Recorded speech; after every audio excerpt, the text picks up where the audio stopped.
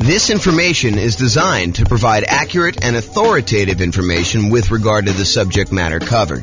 It is offered with the understanding that the presenters are not engaged in rendering legal, accounting, or other professional services. If legal advice or other expert advice is required, the services of a competent professional should be sought. Welcome to the Palm Bay Real Estate Investing and Real Estate Financial Planning Podcast. Learn all about investing in real estate in Palm Bay, Florida, with a combination of real estate financial planning and modeling with numbers specific to Palm Bay. Plus, syndicated, more generalized recordings of live and pre-recorded real estate investing classes, not all of them specific to Palm Bay. Be sure to stay tuned after the podcast for a message from our sponsors. Well, good morning and welcome, everyone. I am James Orr.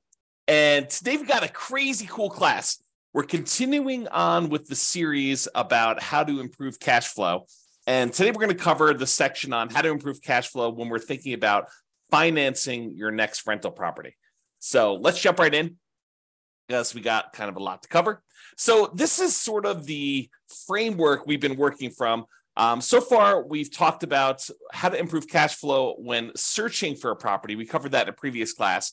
Today, we're going to be focusing in on this section right here, all the different things we can do to improve cash flow when financing our next rental property. And then in subsequent classes or subsequent classes, depending on how you like to say that, we will talk about how to improve property cash flow when we talk about the strategy that we're going to use, what real estate investing strategy we're going to implement, and then how to improve cash flow by improving the property itself, and then how to improve cash flow during the marketing of the property in order to find a tenant or a tenant buyer, and then how to improve cash flow when we own the property. And then finally, we'll finish up with how to improve cash flow on a property while we're renting it. But today we're going to focus on how to improve rental property cash flow when we're financing. And there's quite a bit to cover because this is probably the largest section. I don't know if I would say it is the largest improvement section, whether we'll have the biggest impact. I think some of those biggest impact things are more around strategy and maybe even owning. The financing thing definitely has an impact, but I think some of the other ones like strategy and when you own the property and maybe a couple other ones are larger in size. And by larger in size, I mean you have a very high probability of being able to improve cash flow by the largest amount when you think about some other things. Now, financing, there are definitely a bunch of things we can do to improve cash flow. Some of them you will choose to do. Some of them you will choose not to do just because it doesn't make sense for your particular situation. But we will cover them all so that you have good comprehensive knowledge on all the different choices available, and then you can make a decision.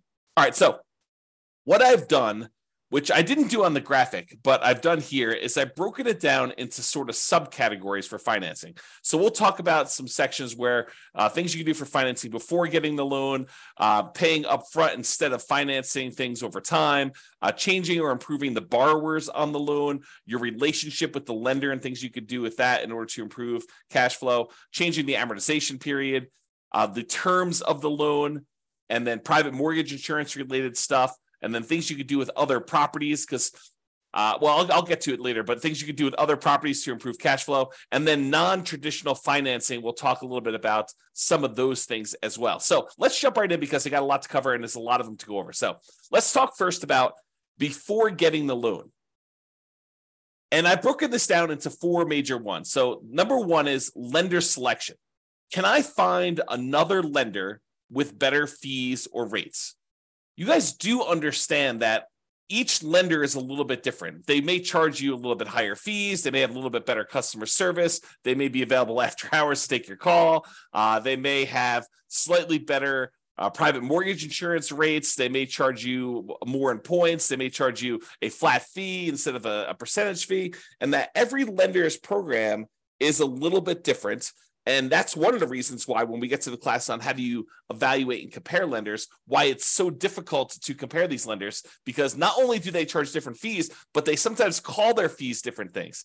So one of the things you can do in order to improve your cash flow is look at different lenders and find a lender that has better fees and rates. Now, I'll point out a warning about this. Sometimes you will think that a lender has a better fee or rate structure, only to find out later that they were not telling you the whole story, or they were not giving you all the information you needed, or there were some hidden fees that you didn't realize because you weren't asking like all the exact questions. So you got to be really, really careful and a little bit paranoid about this. But I do think it's important that you talk to a few lenders when you're thinking about buying a rental property. And the way that I'd like to recommend it is I'd like to recommend that you ask your real estate agent for their, top 2 or 3 lenders that they would recommend, the ones that their clients have had good experiences with and have really good competitive rates and fees. And then call them all on the same day. And you may want to add 1 or 2, maybe the bank, the credit union or the bank that you bank with, just to kind of see where they are as well. And then call them all on the same day. Tell them what your kind of credit score is. This is the short version of the class on how to evaluate the lenders, but tell them what your credit score is. Tell them you'll let them pull it if we decide to go with you together. But then I'd like you to give me a term sheet showing all the fees and costs of doing the loan and what the rate I would be able to get is with no points. And then I think you want to sort of price it out with no points. And then if you decide later you want to buy down points, maybe you go and reprice this stuff again. But I think for the most part, you're going to price it out based on no points. And then you're going to make your decision based on that. So that's the very, very short version. There's a lot more detail in the class when we talk about evaluating, comparing lenders. But lender selection is a way that you can save yourself, I don't know, I'd say conservatively thousands of dollars. In some cases, it's hundreds of dollars, but if you're really looking at the wide range of what different lenders offer, this could be thousands of dollars, and thousands of dollars could be used to do other things like buy down the interest rate as an example and get a better cash flow on the property. So lender selection is really important. I think you should focus in on that. You can also choose to select your loan by closing costs. Can you pick a loan that's going to have lower closing costs, especially if you're financing in the closing costs, you're going to be adding those to the loan by looking at the different ones and saying, hey, look, if I go this strategy, then I will have slightly higher closing costs than if I go this strategy, and making a educated math-based decision about which one of these you should pick, because closing costs can vary depending on the loan. And some of it may be like upfront private mortgage insurance. Some of it may be the closing costs that particular lender may charge, or the program has specific closing costs that you need to pay, like certain fees, especially if you're doing like some type of down payment assistance program or something like that. Those can have additional closing costs associated with them, which you may or may not want to choose that particular loan program in order to get that particular program because it has these extra fees. So just be aware that closing costs can vary a little bit depending on which program you have, and compare those if you're going to consider multiple loans. The next thing about before getting your loan is whether you should lock or float your interest rate. I think we talked about this when we were talking about searching for property strategies when we were searching for property, but it applies when you're doing your financing as well. Should you decide to lock in your interest rate now, and will rates go up or will rates go down while you're waiting to actually close on your loan, or lock the rate finally in order to get the loan? And this could be a pretty significant difference. Rates have been on the move. I remember some clients about a year ago, because it's been about a year since we saw rates jump from, that 2-3% range to now up to almost 7%. I had some clients who were under contract on a property, and they thought that the rates had bumped up a little bit. And they thought, well, maybe they'll come back down. They did not come back down, and they ended up getting a pretty significant bump in their rate by choosing to wait to kind of let their rate float while they're waiting to actually close on their property. So definitely talk to your lender and your real estate agent about whether or not, what's going on in the market and whether they think it's a good idea to lock your rate in right now. And then you won't be exposed to any increases in interest rates while you're waiting to close, or if you should float your rate because they think that there's going to be a short-term movement. Now realize they cannot predict the future. As much as you'd like them to, your mortgage broker is not a fortune teller. They do not have a crystal ball. They can't tell you, I will guarantee you that rates are coming down, because no one really knows. Sometimes we think that things are going to happen, and then some world event happens that kind of derails the whole idea, or maybe they were just wrong about their prediction. But I could totally see a real estate agent or a lender telling you, oh yeah, we think rates are coming down. The Fed's going to, make an announcement on Tuesday. And between when they like make this prediction, and Tuesday comes along, a country attacks another country and it throws a whole bunch of chaos into the mix, and maybe the announcement they thought was coming does not come, and there's a lot of uncertainty in the marketplace, and that causes rates to go up. So we never really know what's going to happen, and so there's always some inherent risk, which is just part of life, and so you just need to deal with this and think about it. In some cases it's better to lock it, in some cases it's better to let it float. All right, and before getting the loan, here's another one related to financing. Can I offer less on my offer and still get it accepted to reduce my purchase price, which will ultimately lead to a lower monthly payment, which will lead to improved cash flow? So can I offer less on the property I'm buying to improve my purchase price? That's just something to think about. Talk to your real estate agent to see if that makes sense in your particular situation. In some markets, doesn't make sense. You're not going to get the offer accepted if you offer less. In some markets, you can offer less and still get your offer accepted. So it's definitely an expertise thing with your real estate agent in that market as to whether or not you could offer less and do it. And if you remember my general rule of thumb, for every $10,000 less that you offer, it works out to be approximately $50 per month in payment. Now, that varies with interest rate, and that's based on around 4 to 6% sort of interest rate. It's a little bit less, a little bit more, depending on what it is. But that's the general rule of thumb. For every $10,000 less that you finance, it's about $50. More if it's a higher interest rate, a little bit less if it's a lower interest rate. All right. So those are all the things you can do to improve cash flow before getting the loan. Now let's talk about paying upfront instead of financing. This is the group about things that you could pay for instead of financing them in. And related to that is seller concessions. Seller concessions are when the seller agrees to contribute some money to help you with your closing costs. And you get these by asking for them as part of the offer when you make an offer to buy a property. It's part of the negotiation for you to buy the property. So can I ask a seller to contribute seller concessions to help buy down my interest rate? Now realize for them, it's like giving you a discount on the property. So this may be competing with you offering less. In some cases, you may say, look, I'll offer you your full price, but I want $5,000 in seller concessions. And basically you're saying, I'm going to offer you $5,000 less for the property because $5,000 in seller concessions comes right off of what they would net when they sell you the property. So by asking for seller concessions, though, now you've gathered some money that you can then use in order to pay for some of your closing costs, or maybe buy down your interest rate or something like that, where now you don't need to finance if you were going to finance some of your closing costs in, or if you were going to have a slightly higher interest rate because you weren't going to use money to buy down the interest rate, then you could have a improved interest rate if you ask for seller concessions and you use those to buy down your rate.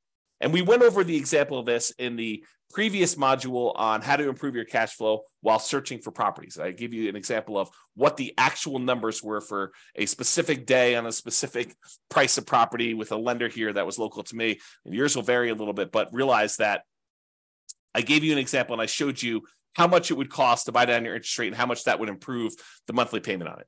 So realize seller concessions can be a pretty big one if you're willing to ask for a seller to give those to you and they're willing to do the discount in order to do that. In some cases, in a hotter market especially, in some cases, we might be willing to pay above what the seller is asking in order to get them to include seller concessions so that you can finance in the improvements you're doing. So as one example, some of my clients in the past have bought new construction properties where, let's say the property was a $400,000 property. They might go to the builder and say, look, builder, I will agree to pay you $405,000, but I want you to contribute $5,000 to my closing costs. Why would they do that?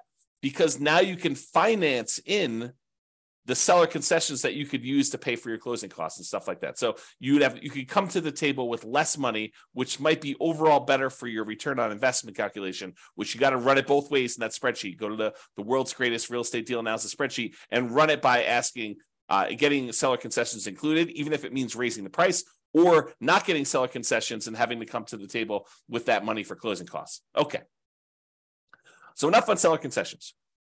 You could choose to pay your closing costs. Some people are thinking, hey, I will go ahead and finance my closing costs because I get this better return on investment. But by financing your closing costs, it does slightly decrease your cash flow because you are borrowing more. And so your monthly payment goes up. Even though your overall return on investment may be better, your overall cash flow may be worse. And so this is a calculation you need to do for yourself. You need to decide by running this in the world's greatest deal analysis spreadsheet. You need to go figure out and say, look, if I decide to pay for my closing costs up front, maybe my overall return, when we look at the 4 different areas of return, appreciation, cash flow, debt pay down, and cash flow from depreciation, the tax benefits part. We're not talking about reserves here, but those do come into play. But really, we're looking at all those returns. We're saying, look, overall, if I have to bring less money to the table, my return on investment looks better. However, my cash flow number might be slightly worse. And so by choosing to pay for closing costs up front out of pocket, instead of financing them, it may actually improve your cash flow. And if you're really, really focused in on that cash flow number, this is a way for you to improve cash flow. Okay? All right, let's talk about private mortgage insurance. Remember, private mortgage insurance is insurance that the lender asks you to pay to protect them in case you default. The idea is this. The lender says, look, I really want you to put 20% down in order to finance this property. But you really want to finance this property and only put 5% down. So they say, I will reluctantly agree to make you a loan if you only put 5% down. However, what I need you to do is I need you to hire this third-party insurance company, and I want you to pay them their premiums, their insurance premiums, such that if you default on the loan, they will make me whole. If I need to go sell this property and I have a loss because you didn't put 20% down and there's not this cushion of equity protecting me, if I need to foreclose on you for me to be able to sell it, get out of the property and make all my money back, including all the attorney's fees and probably selling at a slight discount and all those different things. So there's usually a 20% cushion of equity if you put 20% down. If you're only coming in, you're only putting 5% down, they want you to go pay a third-party insurance company that will protect them in case they need to sell the property because you defaulted, they foreclose, and they need to get their money back. And so you say, I will agree to that. I will pay this monthly fee or an upfront fee in order to have this insurance company protect you because I'm only putting 3.5% down or 5% down or 7% down or 19% down. Anything less than 20% is typically what you need for PMI, what they require for PMI. Okay. So there's a couple options with PMI though. In one case, you could choose to pay PMI monthly. Some of these private mortgage insurance companies will allow you to pay your private mortgage insurance monthly, and some of them go away after you've gotten back up to that 20% equity. Not all of them. For example, FHA never goes away. But some of them will go away. They'll say, okay, we can now remove PMI once you've gotten to the point where you've got 20% of equity, when you get to 80% loan to value. So you could pay monthly as one option. Or the insurance company says, hey, look, instead of paying monthly, what you could do is you could pay a one-time upfront lump sum payment instead of monthly. And if you're concerned about cash flow on your rental property, you don't want to have this $150 to $250 a month private mortgage insurance payment on a $500,000 property, somewhere in that ballpark. And it varies a little bit. There's a lot of things that go into PMI, which we'll cover in the classes on PMI. You can go into the control panel in order to watch the video I have on that already, or we'll do another one here coming up soon. So if you don't want to pay that $150 to $250 a month in PMI payment because it's impacting your cash flow and you'd rather not have that negative cash flow, you could say, look, I've got whatever it is, $4,000 sitting here. I would rather take this $4,000 and I'd rather pay it upfront in order to have that monthly payment for PMI go away. And so cash flow improves by, in this case, whatever it is, $150, $200, $250 a month by paying a single $4,000 payment. And then you got to calculate, is that a worthwhile return for me? Is paying $4,000 now to get $200 or $250 better cash flow a good return for me doing that? Okay. And so those are the things to consider paying upfront instead of financing. Another thing that we think about for paying upfront instead of financing is paying a fee in order to get a staggered interest rate loan. This is very popular right now because interest rates have gone up so much. A lot of builders especially are doing something like this where they're saying, hey, look, we will go ahead and buy the property from us, pay full price, and we will prepay some interest on your loan so that in year one, you have a significantly lower interest rate than we have right now. In year two, you have a lower interest rate, but not quite as low as year one. And then year three, it goes up to whatever the regular interest rate was. And what they're really doing is they're prepaying your interest on that loan in order for you to not have that for the first 2 years. So I'll put some numbers on it just to give you an example. And this may not be exact. You need to go talk to your lender about what they might be. But let's say interest rates right now are 7%. So you go to the builder, you say, look, builder, I want to go buy this property. It's a $400,000 property as an example, and I'm going to pay you, and the interest rate I can get with the lender is 7%. So the builder says, look, I will go ahead and buy down your interest rate, and it's kind of like staggered for 2-year plan. And they'll say in year 1, you're going to have a 4% interest rate, and that'll be the interest rate for the first year. After that, you're going to have a 5.5% interest rate in year 2. And then after year 2 is done, starting in year 3, you will have that full 7% interest rate. So your cash flow, if you were buying this as a rental in year 1, would be significantly improved. Most of the time, a lot of people are doing this as a nomad strategy where they're moving in. And so the interest rate for the first year while you live there is considerably lower. And then the year afterward, the second year, it's lower, but not quite as low. And so your cash flow on your first year as a rental, if you decide to do the nomad strategy and then convert it to a rental after living there for a year, is improved for that first year. But then after that, it goes back up to 7%. And some people are thinking, well, interest rates will surely come down in the next 3 years. Well, maybe not. We don't really know what interest rates are going to do. They may come down in 3 years, and then at which point you could probably do a refinance out, to kind of change your rate, a rate and term refinance to change the rate on the loan, if it comes down low enough to do it. And remember, if you were living in the property and then you moved out, now it's an investment property, it's a very different kind of like rate that you might get on investment property than if you got in an owner occupant. It's usually higher. So you got to kind of consider these things when you do that. In general, I'm not saying they're bad. In general, though, I don't like the staggered rate idea. I mean, if you're only going to hold a property for a short period of time, I could see it being beneficial to do for a very brief period of time. But I'd almost rather they take that money and give you a lower rate for a 30-year term. That way you can keep that loan for 30 years. Although some people are like, but James, I'm going to be refinance. I'm going to sell the property because I'm going to reuse the equity. I'm going to re-leverage up. I'm going to do a cash out refinance, or I'm going to go and do a rate and term refinance when rates come down. So why would I go buy down the rate for 30 years if the rates are higher than what I think I'm going to get? Well, we don't know what the future is. And so I think that's one of the big concerns about whether you do this for 30 years or not. Maybe I should do a separate class on that idea. To be determined. And then the other option, which I was just sort of talking about, is you could buy down the rate completely. So you could say, look, instead of doing this staggered rate where I get a lower one for year 1, then a slightly higher one for year 2, and then it goes to the full rate after year 3. And by the way, there may be a 3-year plan out there by the time you get this. Maybe like you buy it down for year 1, year 2, and year 3, and then it goes up to the regular rate year 4. I mean, who knows? These kind of programs change all the time. So just realize, talk to your lender, find out what they are. So the other option, though, is you pay a fee and you buy down the rate for the entire 30-year period. And we talked about this when we talked about searching for properties. I gave you that example of how much it costs to buy down the rate for the entire 30-year period and how much improved cash flow you got by doing that. So that could be a way for you to do this too. So we kind of covered these options. So to recap, paying upfront instead of financing. We talked about seller concessions, getting the seller to contribute some money to help cover your closing costs or using that to buy down rates. Paying the closing costs up front instead of financing them. Prepaying PMI instead of paying it monthly. Getting that staggered rate or buying down the rate for the entire term of the loan. Those are the options for paying upfront. All right, let's talk about changing or improving the borrowers.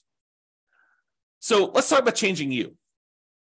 Some people come into this and they're so anxious to get excited that they don't take the time to really improve their situation first. And I understand it because, getting in on a property, that first one, and getting that property, the kind of asset base growing for you, it does make a huge difference. But so does improving your credit score. So if you're coming into this and, you weren't super concerned about your credit score before this, and you kind of let it do whatever it needed to do, and maybe you were late on some stuff, and maybe you had some, serious setbacks that caused you to be late, like medical bills that you couldn't afford or whatever it was, like taking the time to improve your credit score can have a very significant impact on the interest rate you get and on the private mortgage insurance rate you get if you're getting PMI. So it is worthwhile for you to take the time and improve your credit score. And a lot of the things about your credit score are counterintuitive, meaning you might think, oh, I'll just close down this credit card because I'm not using it and that will improve my credit score. Maybe not. And so there's a lot of subtlety and nuance to it. And you should probably talk to an expert, find out if your lender is an expert at improving your credit score, or if not, maybe ask them if they have a recommendation for someone who can help you do your credit score and improve it. And I'm not talking about doing the sketchier stuff to improve your credit score. I'm talking about legit things like making sure you're paying on time, making sure you have your ratios in the right spots, making sure you have the right mix of credit if you're doing it that way.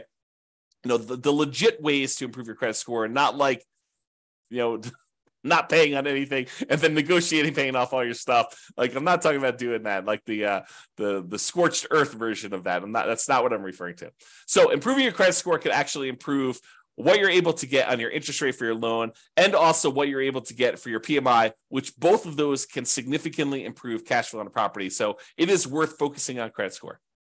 Now, if you have a relatively weak credit score, you may want to consider talking to a friend or family member, which I'm not even going to go into the details of this, because it takes a certain type of love and trust for another person to come in and co-sign, be member of a loan in order for you to buy a property. But if you can get your friend or family member to agree to this, good for you.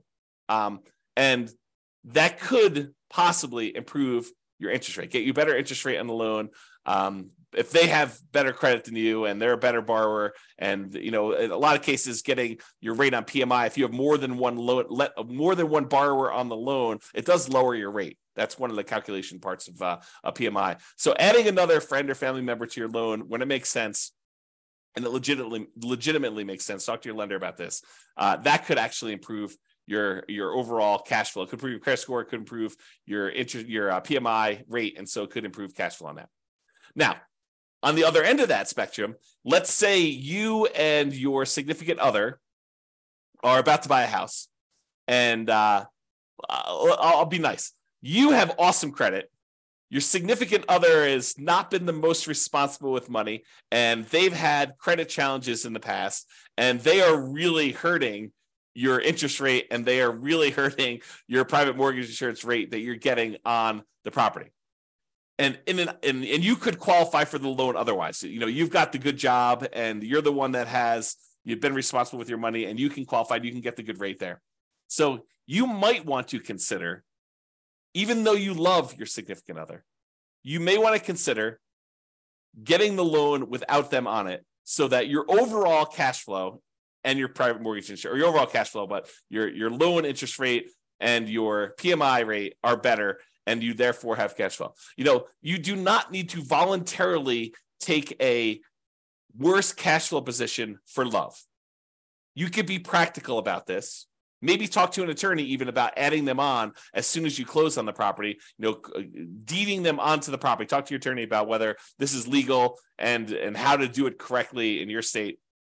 But you could maybe go get the loan yourself, buy the property yourself solo, and then add in your significant other for the sake of love after you close on the property. That way you get the benefit of the better cash flow, the better PMI rate, and they also then own the property with you if you're doing that. And as an aside, some married couples will go ahead and buy properties independently. They'll have one buy a property, then the next one will buy the property, then the next one will buy a property, and they keep alternating back and forth, because when you're doing non-owner occupant financing, you are limited in the number of loan spots you can get with 30-year fixed rate financing. And so a lot of them will try to go ahead and do 10 independently, just all in their name, and their spouse will do 10 solo in just their name.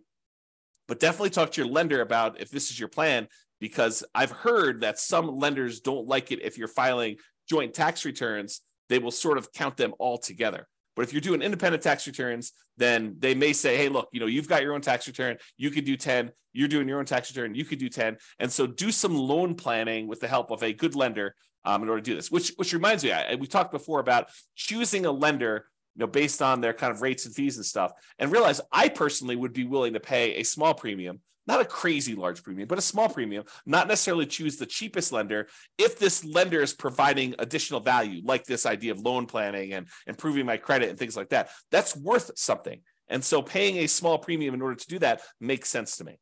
Okay. Now I've gone off on that tangent. So removing a borrower could actually help you get a better interest rate, get better PMI.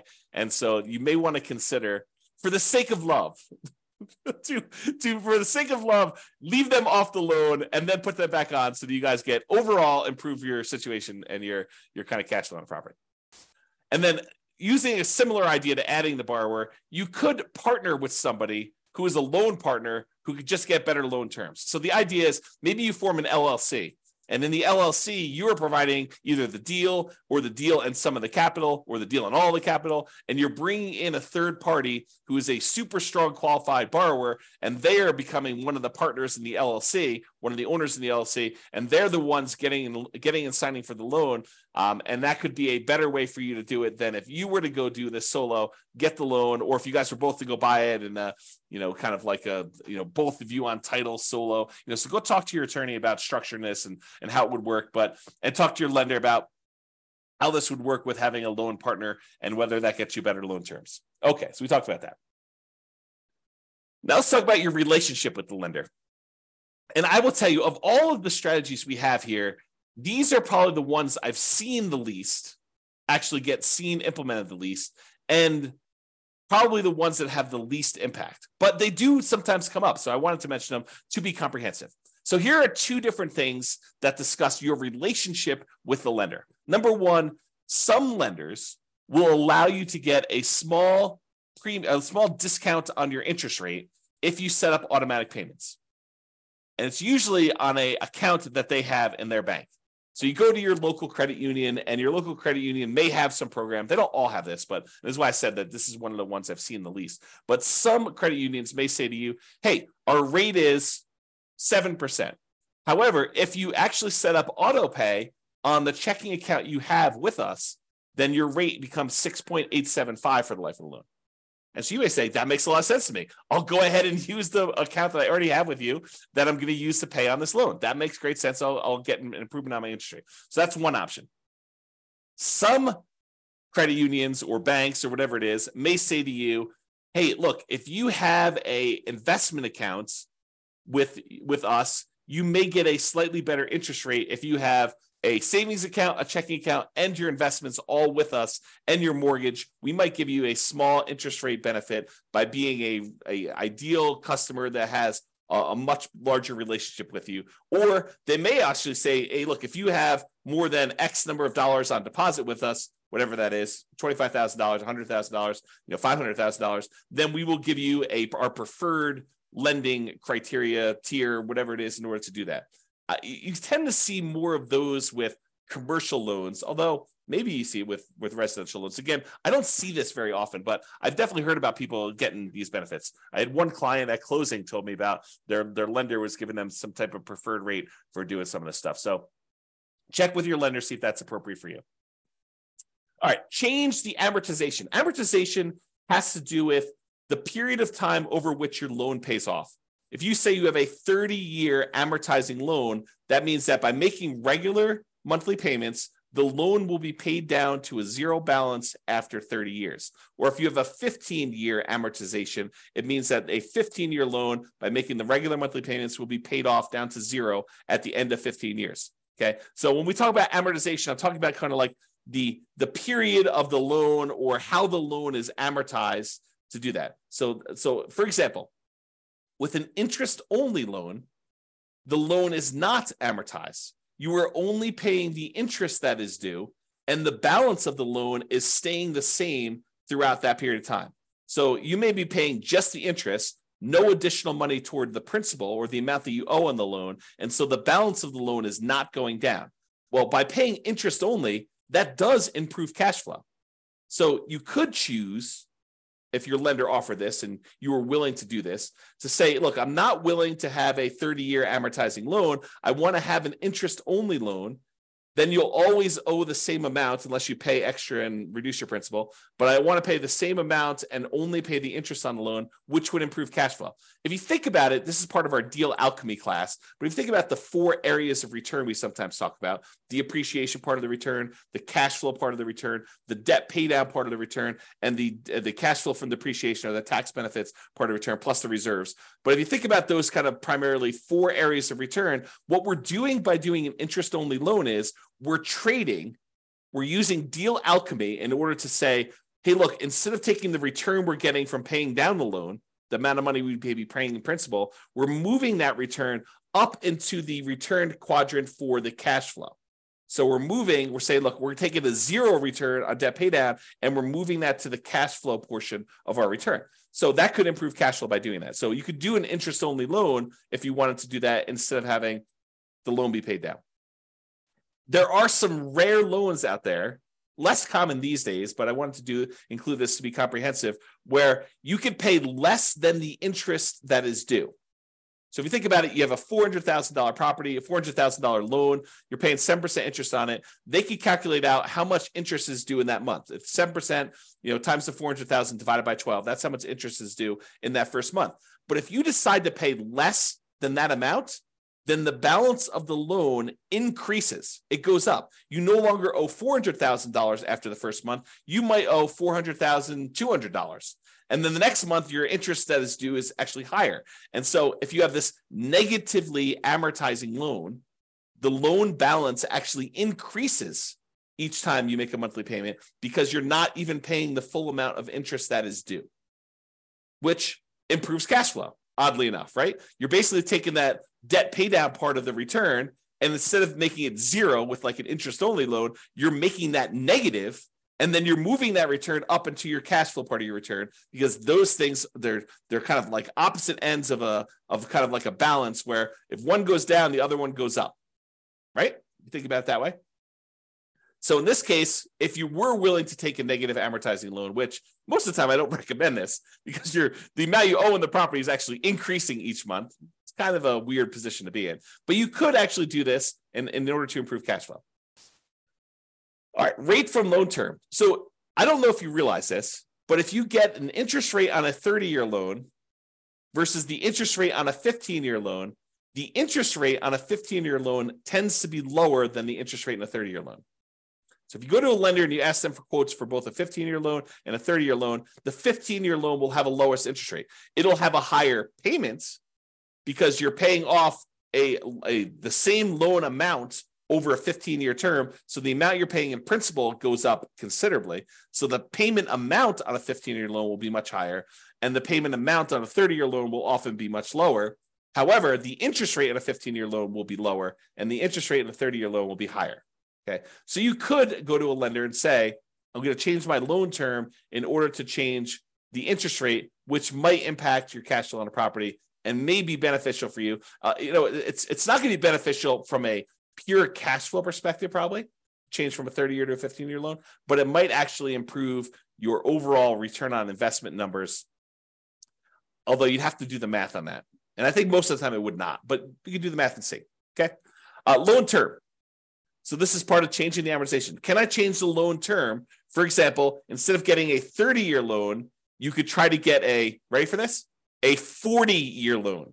Because 30 years is not long enough.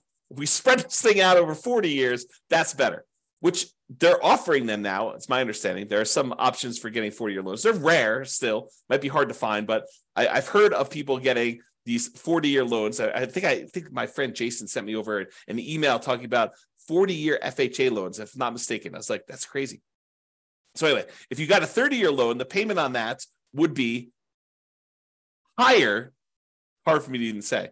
30-year loan would be higher than if you got a 40-year loan for the same reason that a 15-year loan would be higher than a 30-year loan, right? If you're trying to pay off a $400,000 loan over 15 years, the payment for that's going to be higher than if you try to pay off the same $400,000 over 30 years. Well, you could do the same idea. If you go from 30 years to 40 years, your payment will actually go down. And so that would improve cash flow. Something to consider. All right. So we've talked about changing the amortization. Let's talk about loan terms. Loan terms are sort of like the things that go into the loan. So amount borrowed. Could you put more down, larger down payment, to reduce the amount that you're borrowing? Or could you buy a less expensive property, put the same percentage down, and reduce the amount you're borrowing? Because by reducing the amount you're borrowing, that would improve your cash flow. So change the loan terms. Either put more down or reduce the amount that you're borrowing by buying a less expensive property. You can also adjust this by adjusting the loan to value. Can I put more down to improve my interest rates by doing a lower loan to value? For example, if you put 20% down to buy an investment property, they will quote you a certain interest rate. Let's call it 7.5. However, if you put 25% down, if you put 5% more down, not 5% more of the 20%, but 5 points more. So 20 to 25. I know that's confusing. Put 25% down instead of putting 20% down. then they will give you a lower interest rate. It may go from 7.5 to 7%. It's that significant. So a lot of times when you run the math, if you've got the ability to come up with extra down payment, one of the biggest jumps you tend to get is going from that 20% to the 25%. And they do usually have jumps for 25 to 30 and 30 to 35. They just tend to be a little bit smaller.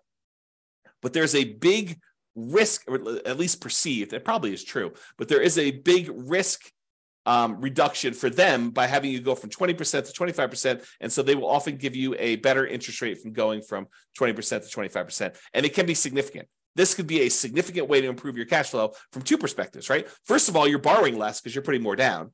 And secondly, by getting more down, you're getting an improved interest rate, which will further improve your cash flow. So you get like a double positive benefit by putting this more down in order to go from a certain loan to value to a higher one. And by the way, this applies to from putting 3.5% down an FHA loan to maybe putting more down, or putting 5% down on a conventional loan to putting 10% down. So this could also improve it that way. You got to call up your lender and find out what the difference is at that time for you and your specific credit score and your specific loan amount, and see what the numbers are. And they change all the time. So I can't give you like a fixed number. It's always this. You got to call your lender to find out, but it can improve it. Okay. And another option is, instead of getting fixed rate financing, which I'm a big fan of, being able to lock in a interest rate for 30 years makes a lot of sense for me. You limit any type of interest rate risk you have moving forward. And even though everyone thinks, hey, interest rates, they're really, really high right now, they're not really, really high right now. I think I did this. I did like a confidence meter, an interest rate confidence meter, where I showed you what percentage of the time in all of the history we have for 30-year loans have interest rates been above this thing. And I don't remember the exact number. I probably should go look it up before I quote it on here. But it was something ridiculous. Like the interest rates were higher than 7%, 60% of the time, or something crazy like that. Okay, you can go look up my confidence, I think it's called interest rate confidence meter that I built, and you can put in your interest rate that you're getting right now, and it will tell you over historic time what percentage of time the interest rate was higher than that. And people think, 7%, that's really high. No, it's not really high. It's not even a halfway, or half the time it's been more than that. Okay, so could interest rates go back down? Absolutely. Could interest rates go up from here? Absolutely. And so getting a 30-year fixed rate financing eliminates that upward risk you have and locks you in. Now, there's a great benefit of getting these 30-year fixed year financing, because if rates do come down, you can choose to pay a little bit of money and ratchet that rate down. You could go from 7% back down to 5 or 3 if it goes back down that low. Okay. But you don't have the risk of it going up to 9 or 11 or 15 or 18, which it has gone to. Okay. So those are things you can consider. So why was I telling you this? Because you could choose to take an adjustable rate interest rate in order to get a lower rate right now in order to improve cash flow in the short term. But you're doing that, but you're adding in the risk that interest rates will go up higher than what you could have gotten fixed right now. So as an example, I'm going to make up numbers. Let's say you could go, and if you got you could get a 7% 30-year fixed rate financing right now if you got a loan for 30 years. Or the lender says to you, or right now, I could give you 5.5% if you take an adjustable rate mortgage where the rate adjusts every year. And it can't go up above 9, as an example. And you're like, wow, the cash flow difference between 7% right now and 5.5 with an adjustable rate mortgage, 7% fixed rate for 30 years versus 5.5 where it adjusts every year, or maybe it's fixed for 5 years. They get you with this, right? They're like, hey, it's fixed for 5 years and then it adjusts every year after that. You're like, oh, that sounds great. But there's all different programs. They vary. Okay. So, but let's say, for the sake of this argument, let's say it adjusts every year. So they say, I'll give you 5.5 today, but it can adjust every year. You're like, that sounds really good. I'll get better cash flow, and rates are surely going to go down. They're just kind of like got this like bump right now because we're trying to get inflation under control. And as soon as inflation gets under control, we're going to drop rates way back down to 3. I'll refinance out. This will be a win all the way around. Maybe. And let's say next year, the rates are now at 9, and yours says, okay, it's going to bump up, and maybe they have a cap on how much it can bump up each year. And so maybe the cap is a point each year. So it goes from 5.5 to 6.5. You're like, I'm still winning. Year 2, it's still lower than what I could have gotten if I did fixed rate financing that year. And you got another year, and now rates are 11. Or maybe they're still at 9. And so your rate goes up from 6.5 to 7.5. And they're like, whoa, this is higher than what I could have gotten 2 years earlier if I had just picked the fixed rate one. And so maybe it stays there for 5 or 6 years, and it kind of keeps bumping up that 1 point a year. 7.5 becomes 8.5 until eventually it becomes 9. And now you're 2 percentage points higher than you were. Sure, you got improved cash flow for that first year or 2 or 3, but then after that, it's actually been higher. And it could go back down. So you could get a benefit of it if it adjusting back down on you for doing that. Maybe that's part of your adjustable rate mortgage program. But realize that there's a risk to taking these adjustable rate mortgages. And you need to decide if you're comfortable with that risk or if you'd prefer to lock in some type of 30-year fixed rate financing, eliminate that risk from your portfolio. And we'll talk about this when we go into the risks of real estate investing and how to mitigate those. This is one of the ways to mitigate it. This particular risk is to get these 30-year fixed rate financing things. And then if rates drop down, you could benefit by paying a little bit of money and actually refinancing, do a rate and term refinance and lower your rate then. Okay, so we talked about loan terms, the amount borrowed, loan to value, and adjustable rate. So about private mortgage insurance. We covered what it was earlier, but you can choose to not pay private mortgage insurance. How do you do that? Well, what triggers private mortgage insurance? Putting less than 20% down. So you could choose to say, I'm not going to put less than 20% down. I'm not going to do a 3.5% down FHA loan or a 5% down conventional loan or a 15% down non-owner occupant investor loan. I'm going to choose to save up a little bit more, get to the point where I have at least 20% down, in many cases, maybe 25% down, and not have to pay PMI at all. So can I put more down to eliminate or even reduce? Because if you put more down, even if you don't get rid of the PMI, it does reduce the PMI, the private mortgage insurance premium that you pay. The premium on someone putting 3% down versus putting 5% down is different. It costs you more in private mortgage insurance if you only put 3% down than if you put 5% down. Why? Because there's more risk to the insurance company in case you default. It's as simple as this, okay? Or if you aren't willing to put more down to get rid of this, you could choose a loan program that does not have monthly PMI. As an example, if you have VA eligibility, the ability to get a VA loan, you served in the military, there's some other eligibility requirements, but that's the primary one. If you served in the military, the VA loan does not have monthly PMI. They have a upfront like guarantee fee or VA funding fee that acts sort of like private mortgage insurance. Basically, they're collecting this funding fee and then the VA is actually guaranteeing the loans for the lender. So if the lender says, hey, look, they defaulted, they only put 0% down and they defaulted on this, the VA then guarantees the lender and pays them for that. So that's why there's a VA upfront funding fee. It acts like a version of PMI. It's not called PMI and it's not monthly, so it improves your cash flow and you can finance it, but that's kind of sort of how the VA thing works. So you could choose a loan program that does not have monthly PMI and do it that way. All right, so that's the eliminate PMI option. We talked about this before. You could prepay PMI. You could choose to pay for PMI in one upfront lump sum payment instead of monthly, and that would improve your cash flow. You pay $4,000 instead of $200 a month. Cash flow improved at a cost of $4,000 upfront. And the other thing, which we also talked about, is improving your credit so that you can get better PMI rates and better interest rates. So it can improve your credit.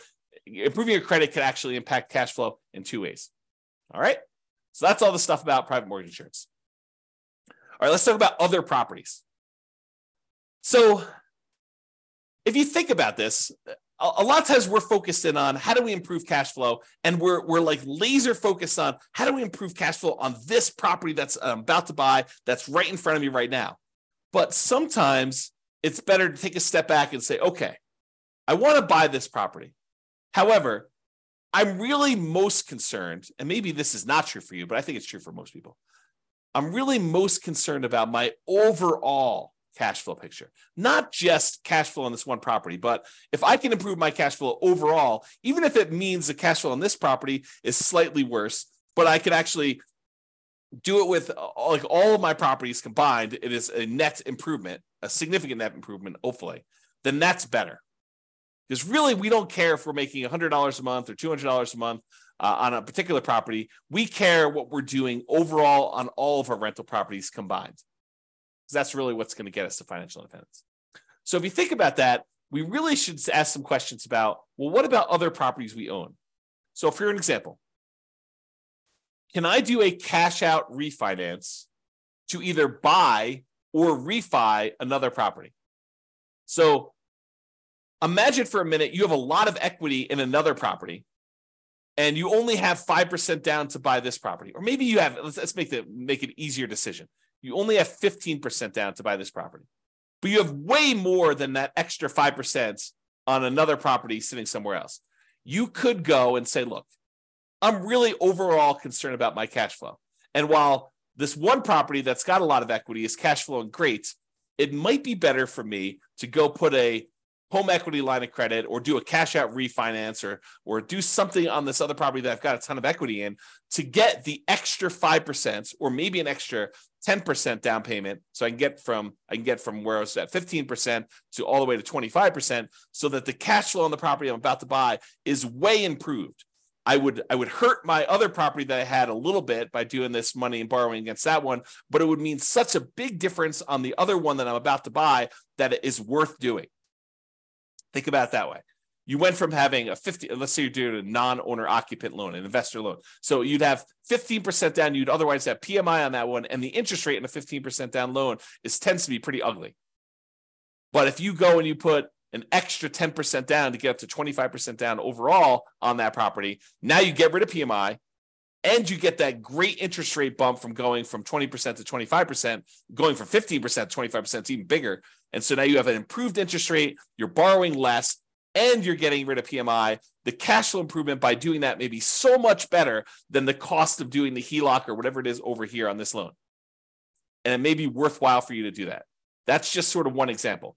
There may be another example where you literally have a free and clear property. You don't have a mortgage on it at all. And it may be better, easier, mathematically better, improved cash flow wise to do a cash out refinance on that one, take some or all of that money, and then use that to buy the next property in order to make that one better. Or maybe even to do a refi on that property. In some cases, you may choose to take money from another property that you have, maybe a free and clear one, and get down below 75% loan to value so that you could do a better rate and term refi on that one.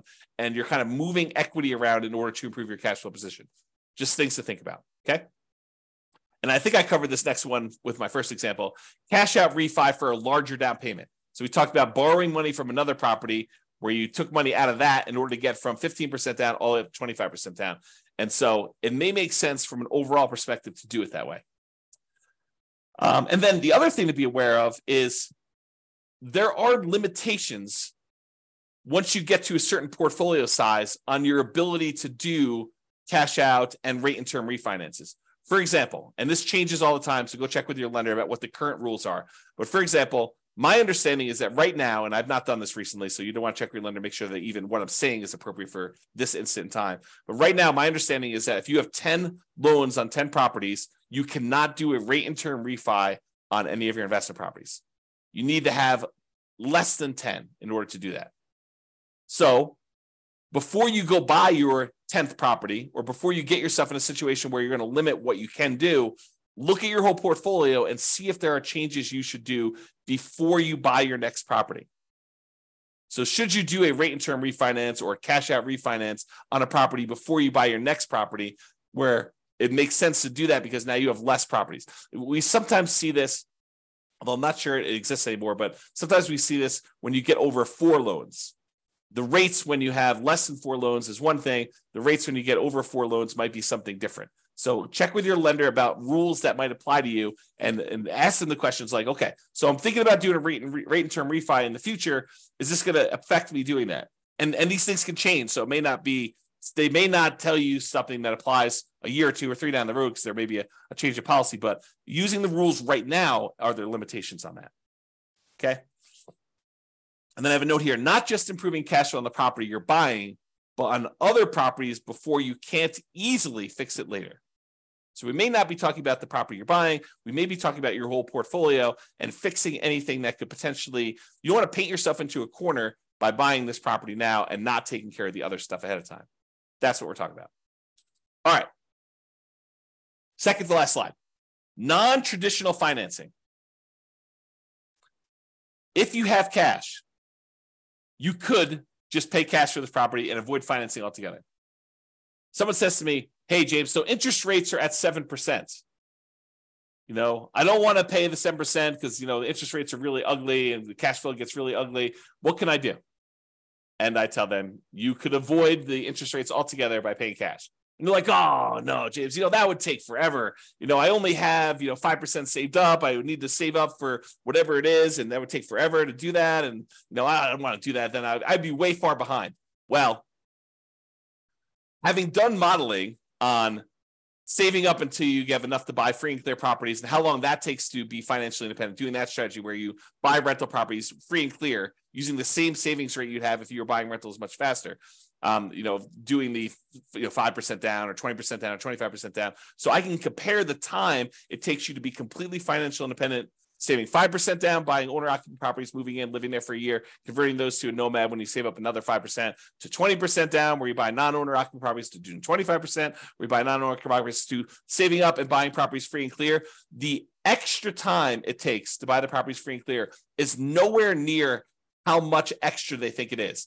It's a relatively small difference to buy properties free and clear. So if you're really, really paranoid about this, if you're like, look, 7% interest rates, cash flow is really ugly in my marketplace, even with all the things that I can do in order to improve cash flow, it's not the end of the world if you save up and put more down, whether that's free and clear or 50% down in order to get to the point where you don't have negative cash flow. Like it doesn't take that much longer if you do that strategy.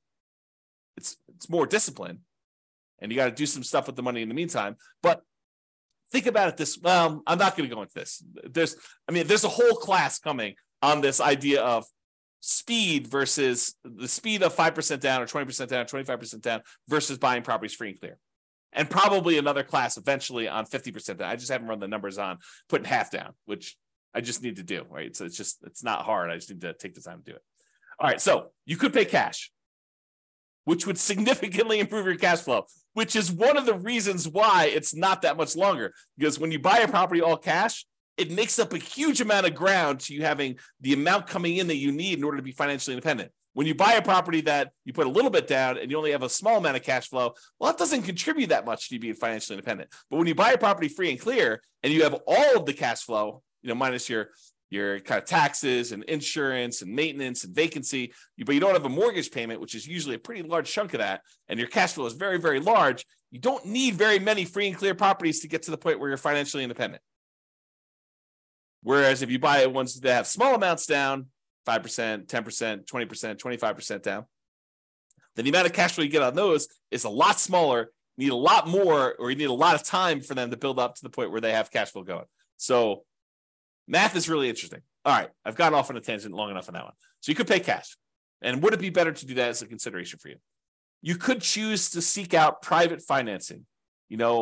Talk to grandma and grandpa at the Thanksgiving table and say, hey, you got any money in CDs? I'm doing this real estate investing thing. Interest rates right now are 7%. What are you earning on your CDs? Well, I'm getting 2%, 3%.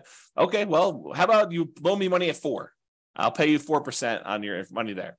So you can structure private financing to get better terms than you could by going to a bank. Or all the creative financing things like owner financing, where you negotiate with the seller to get like purely bespoke financing terms, where it doesn't matter what the market's doing. You and the seller come to terms over what interest rate they're going to charge you, whether that's 11% a premium or 3%, a big discount, or 0% in some cases, right? Depending on how you structure it. So you could do owner financing like that. You could do subject to or wrap financing. Subject to is where you buy a property and you leave the existing loan in place. You're buying the property subject to the existing financing. Or wrap financing, where they have an existing loan and they're wrapping that with a new loan and they're making payments to the underlying loan and you're making a payment to them and they're keeping the difference. Or the lease option family, acquiring properties on lease option, where you're agreeing to lease a property from somebody for a period of time, and you have the rights to buy that. You have an option to buy it in a year or 2 or 3 or 4 or 5 or 10 in the future. Or maybe it's a lease purchase where you have a lease in place and you have a purchase contract that goes out a year or 2 years or 3 years or 4 years or 5 years or whatever it is, like that whole family of things. So would a seller consider some type of creative financing could be a solution to improve cash flow while we're talking about financing? And would those be better terms than you can get now from a traditional lender? Things to consider. Or the last one, loan assumption. We have all these loans out there that got 3%, sometimes less than 3%, sometimes 4% interest rates. And now interest rates are up at 6s and 7s. And so the loans that they had before are attractive, and some loans are assumable. For example, FHA loans. The challenge I think we're running into here with these loan assumptions, we've got all these really attractive loans out there, but unless you can get a big enough discount where the amount you need to bring to the table is relatively small, you're assuming the loan at what their current balance is. And since property values went up so much, we have this huge amount of equity that a lot of these sellers at least perceive that they have. And so you need to either pay off that equity or structure it in such a way that you're getting a big enough discount where the equity is a reasonable amount to pay in order to acquire these properties. But these could be attractive ways to structure it if you can overcome some of the challenges we have associated with that. Okay, so that's it for all the traditional financing. So in conclusion, optimizing cash flow is about maximizing income and minimizing expenses. And I have a typo. Correct the typo. All right. It's about maximizing,